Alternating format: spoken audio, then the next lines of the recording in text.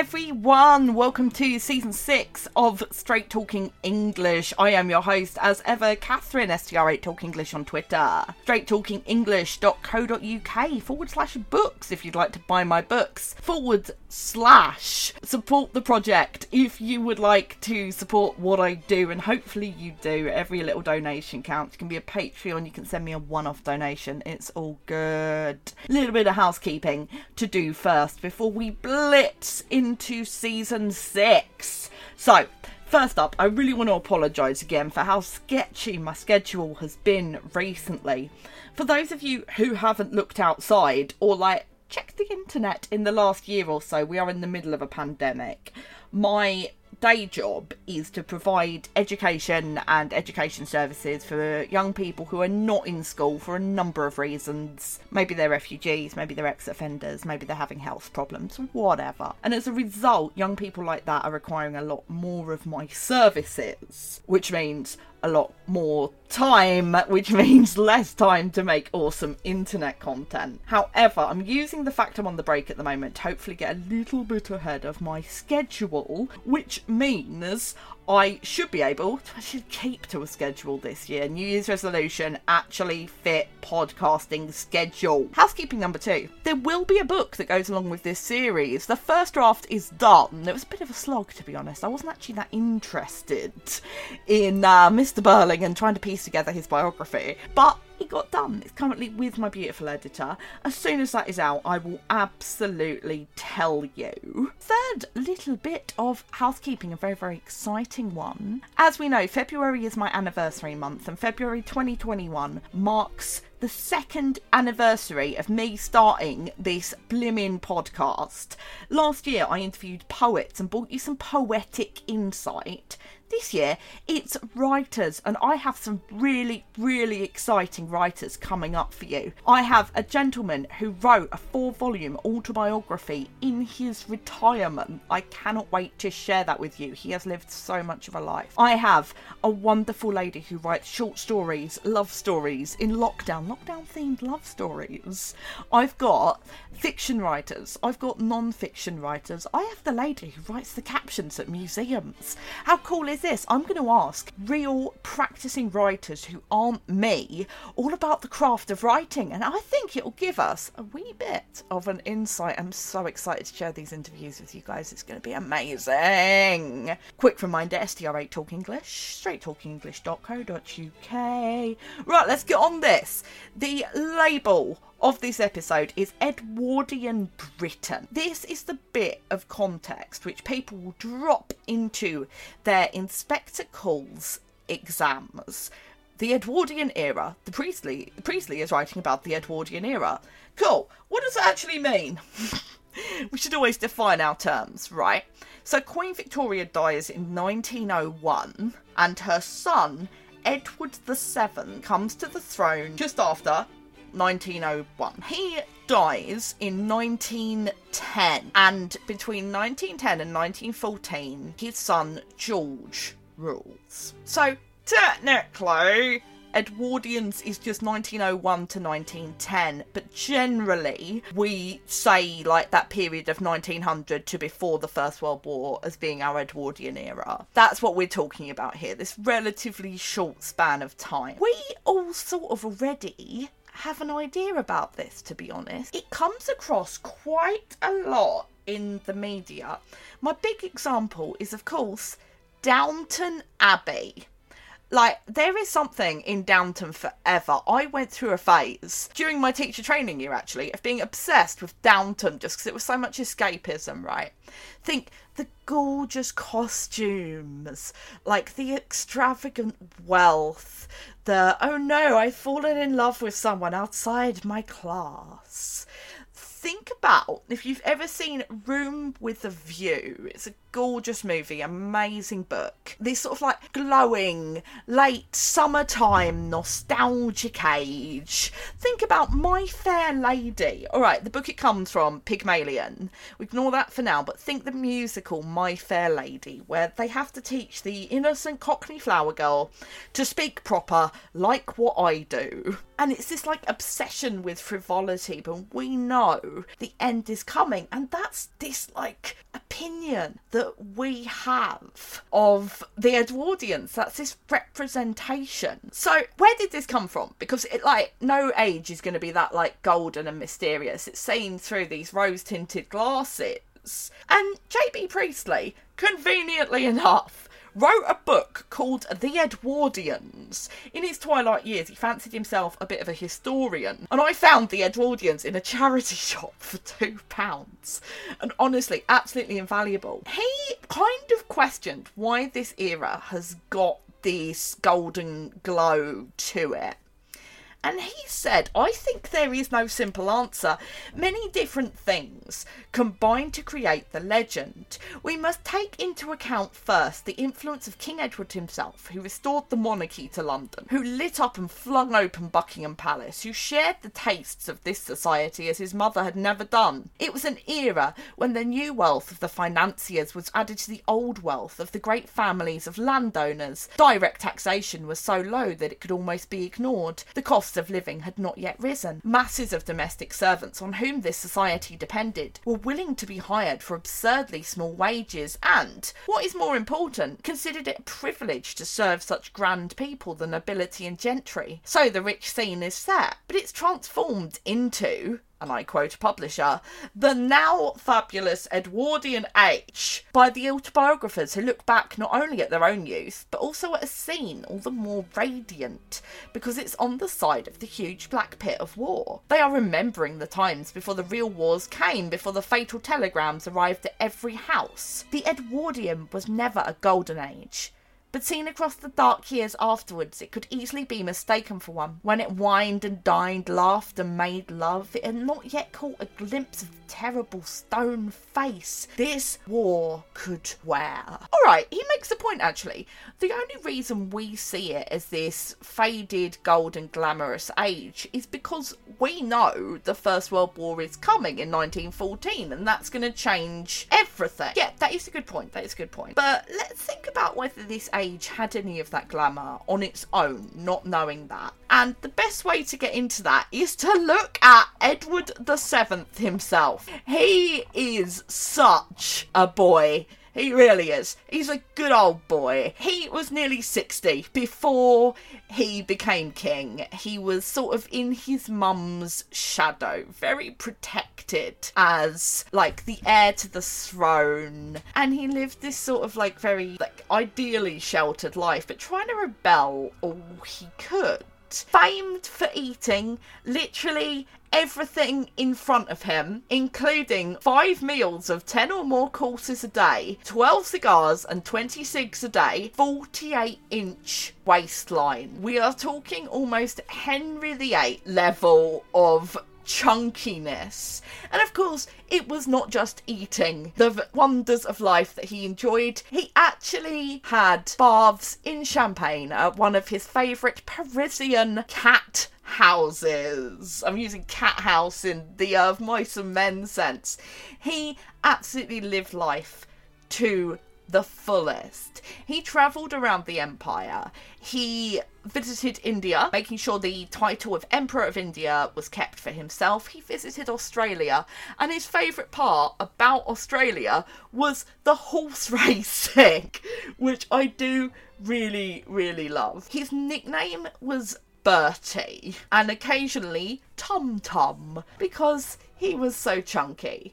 He was involved in a paternity suit in the courts, which he was found like not to have fathered this child, which is quite surprising, to be honest, because as far as I can tell, he sort of got it on with everyone. We went from having this quite sober impression of the monarchy, you know, the perpetual widow, hiding away from Parliament, our grand old queen, to having a guy who was kind of fun. Like, he did love the good things in life. And if we're saying the Victorian era was all about morals, then the Edwardian era was all about manners. This is where a lot of these weirds, like you must never take your gloves off in public, never remove your hat in front of someone of the lower class, and these are the only appropriate topics of conversation at a dinner party, you know, never talk about money, religion or sex at the dinner table. This is where all of this comes from. So we're kind of covering up his personal immorality with this excessive obsession with clothes and manners. Weirdly, I was thinking about this actually. There was a recent controversy at time of recording, is whether we should still sing Land of Hope and Glory at the proms. So the tune itself is not a problem. Do do do do do do do. Like, it's just a tune. But the lyrics are somewhat massively patriotic, and this is a classic Edwardian view of where we're at in the world. So just for a moment, listen to the words of Land of Hope and Glory and have a think to yourself, what are the Edwardians saying about themselves?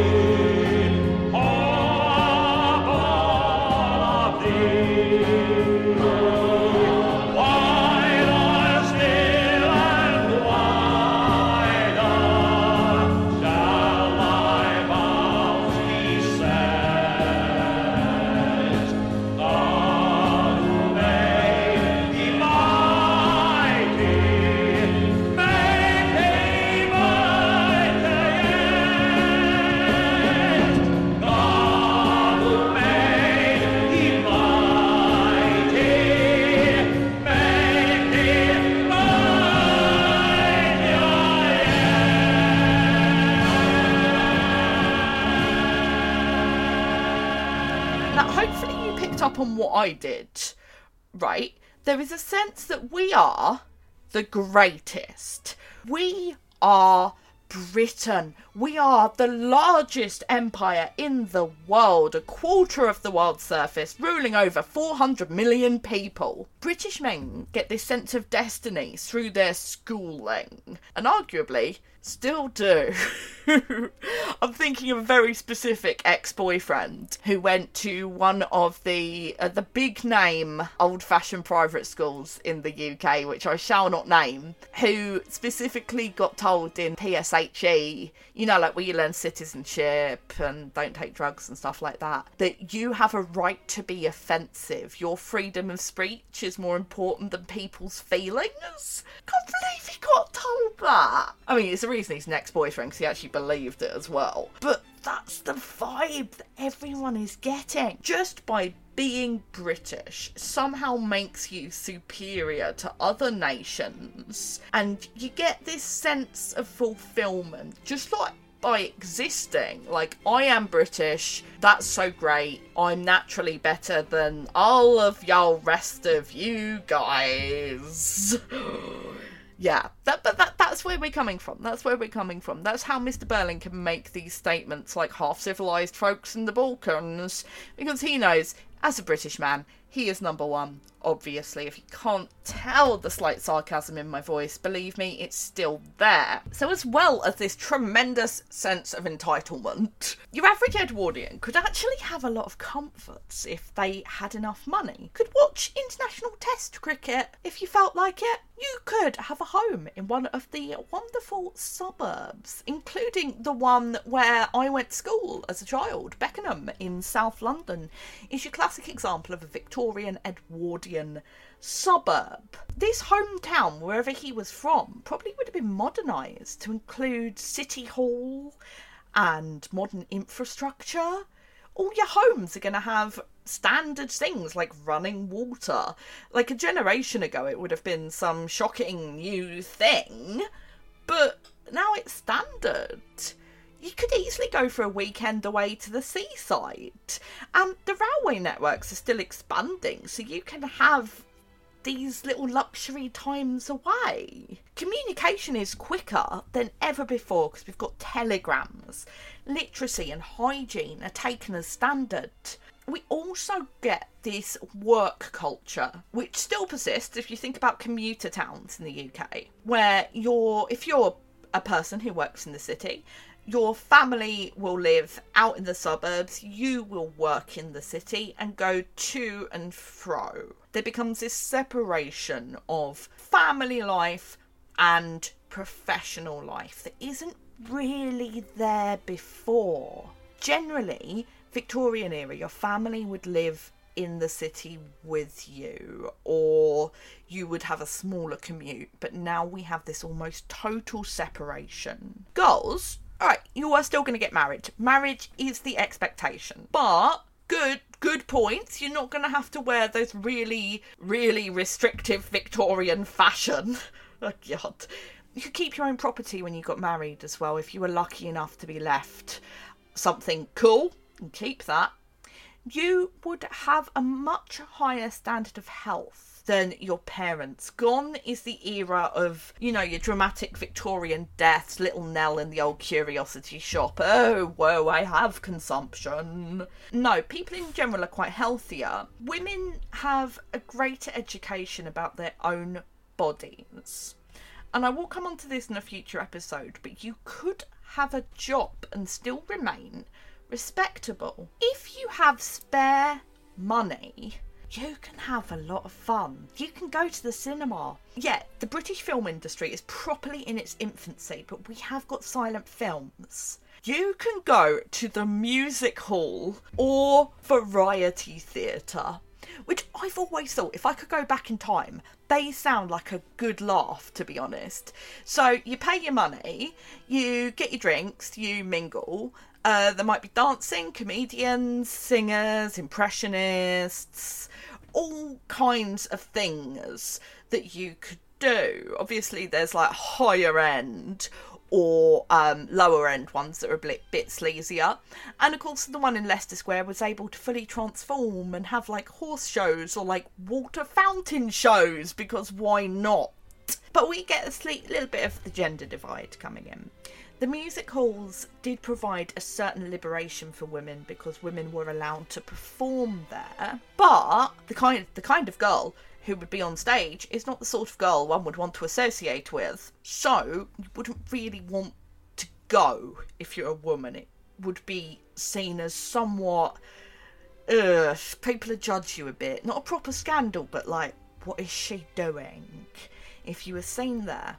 Shopping and advertising is big business. If you go into central London, some of the older arcades and the shopping areas around Piccadilly is, we're talking Edwardian. We have got proper shopping as we recognise it, and a lot of advertising. This is also the era of like masses of beauty products for women, and this explicit line of, if you do this thing, boys will like you. Have this skin cream, boys will like you. And some of these adverts are just like guaranteeing you love if you put this stuff on your face. I am loving it. At this point, as I've mentioned, pretty everyone is literate. Everyone has some level of formal education, legally at least till age 12, if not higher. This comes up again later, don't worry.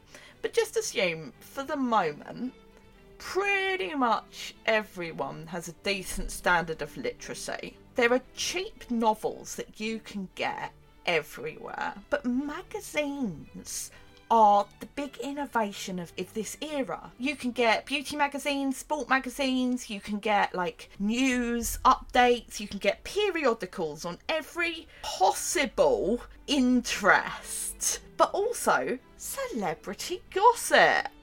And of course, who is the biggest celebrity if not the king?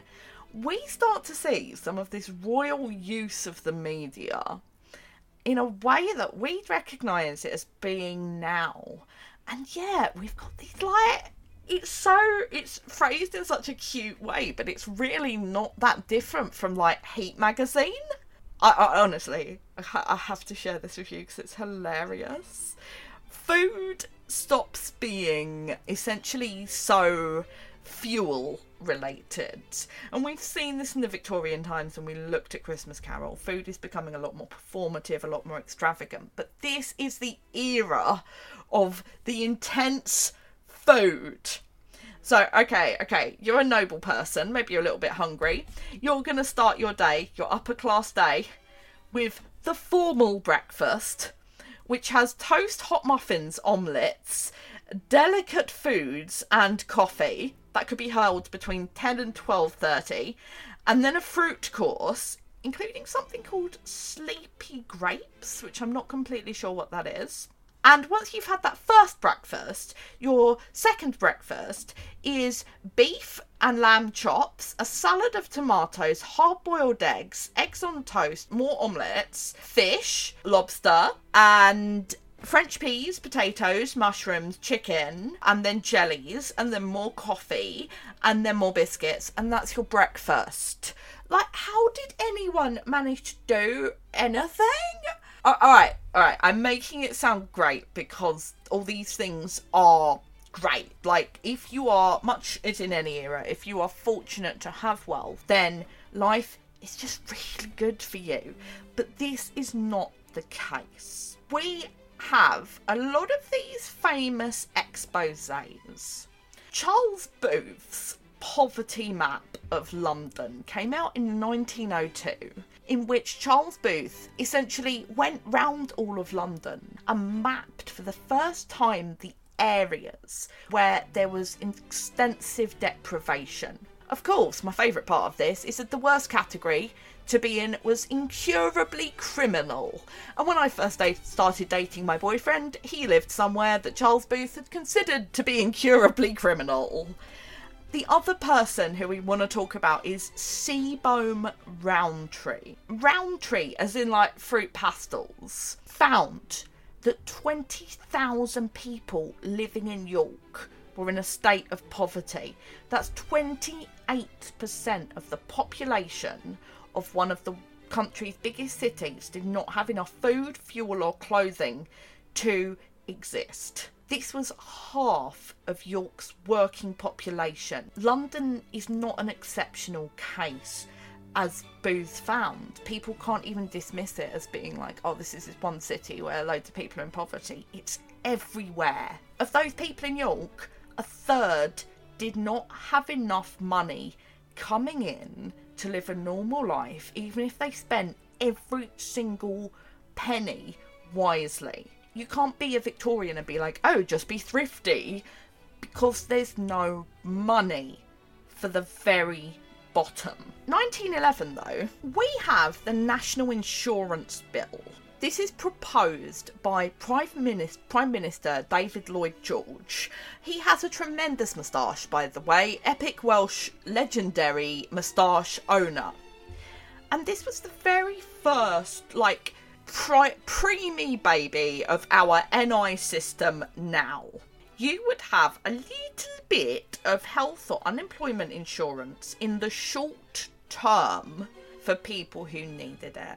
Such as if, I don't know, you had 6 weeks unemployed, or you had a broken leg that had a very, distinct healing time. That would be available to you. This sounds awesome. There is no way we can look at that now and be like, oh, that's terrible.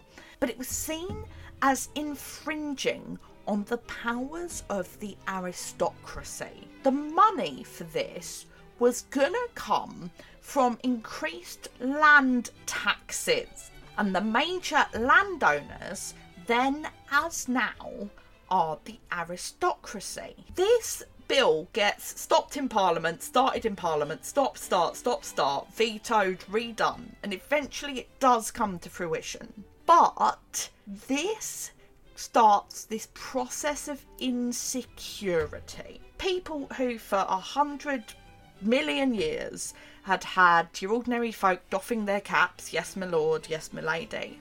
That cannot be taken for granted anymore. It's still going on, but it's not something that is just assumed to be ever present. So despite all these beautiful things in Edwardian England, people are starting to get a bit twitchy.